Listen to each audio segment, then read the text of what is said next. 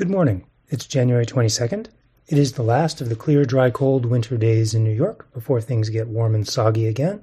And this is your Indignity Morning Podcast. I'm your host, Tom Skoka, taking a look at the day and the news. Ron DeSantis officially finished his long, drawn-out project of losing to Donald Trump yesterday, withdrawing from the presidential primary 2 days before the New Hampshire vote, revealing, incidentally, that all the noise last week about who was going to finish second and who was going to finish third in Iowa was pointless.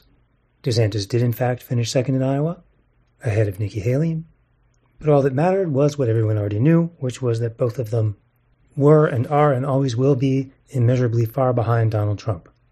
DeSantis endorsed Trump, or at least reiterated his pledge to support the winner of the Republican nominating contest, and, barring a death in the next 36 hours or so, and probably even then regardless, the winner is going to be Donald Trump.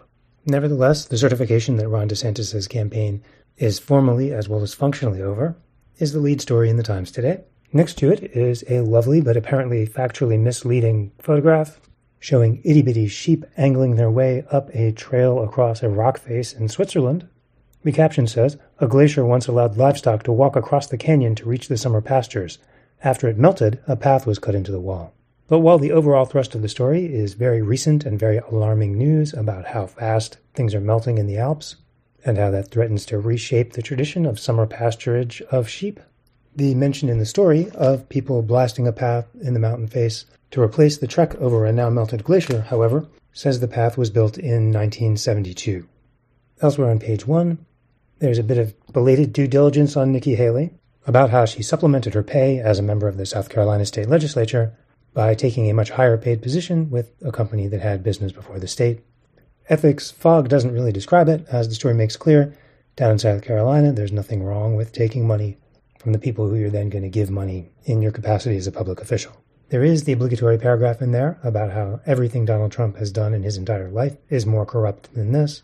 Nevertheless, there it is, for any voters who are still trying to make up their mind between Haley and Trump 1 day before New Hampshire, and are reading the New York Times to help guide that decision. Over on the left-hand side of the page, Israel displays tunnel system beneath Gaza. Didn't they just do that last week? Anyway, it's another tour, guided and controlled by the Israel Defense Forces, in which reporters are shown that the tunnel network that was widely known to exist underneath Gaza existed underneath Gaza. The IDF offers various evidence to show that the hostages who were taken by Hamas into Gaza were held in some of these Hamas facilities in Gaza.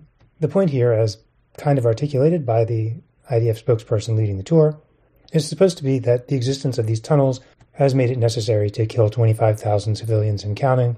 The Times writes, "There is no way to destroy tunnels built beneath civilian areas without damaging the structures above," the spokesperson said, adding, "Hamas knows that."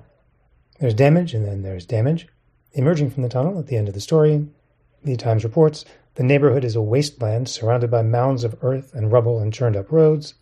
After pausing to note the opulence of a now-destroyed building that was allegedly home to a Hamas operative, the Times notes, "Not one building in the vicinity looked habitable." Right below that is a piece about the international effort to try to get Israel to ease its siege of Gaza and allow in food, water, and other humanitarian aid to the 2.2 million starving and immiserated people there. Maybe the idea is that the tunnels will cave in once they dig enough graves above them. That is the news. Thank you for listening. Please subscribe to Indignity to keep us going.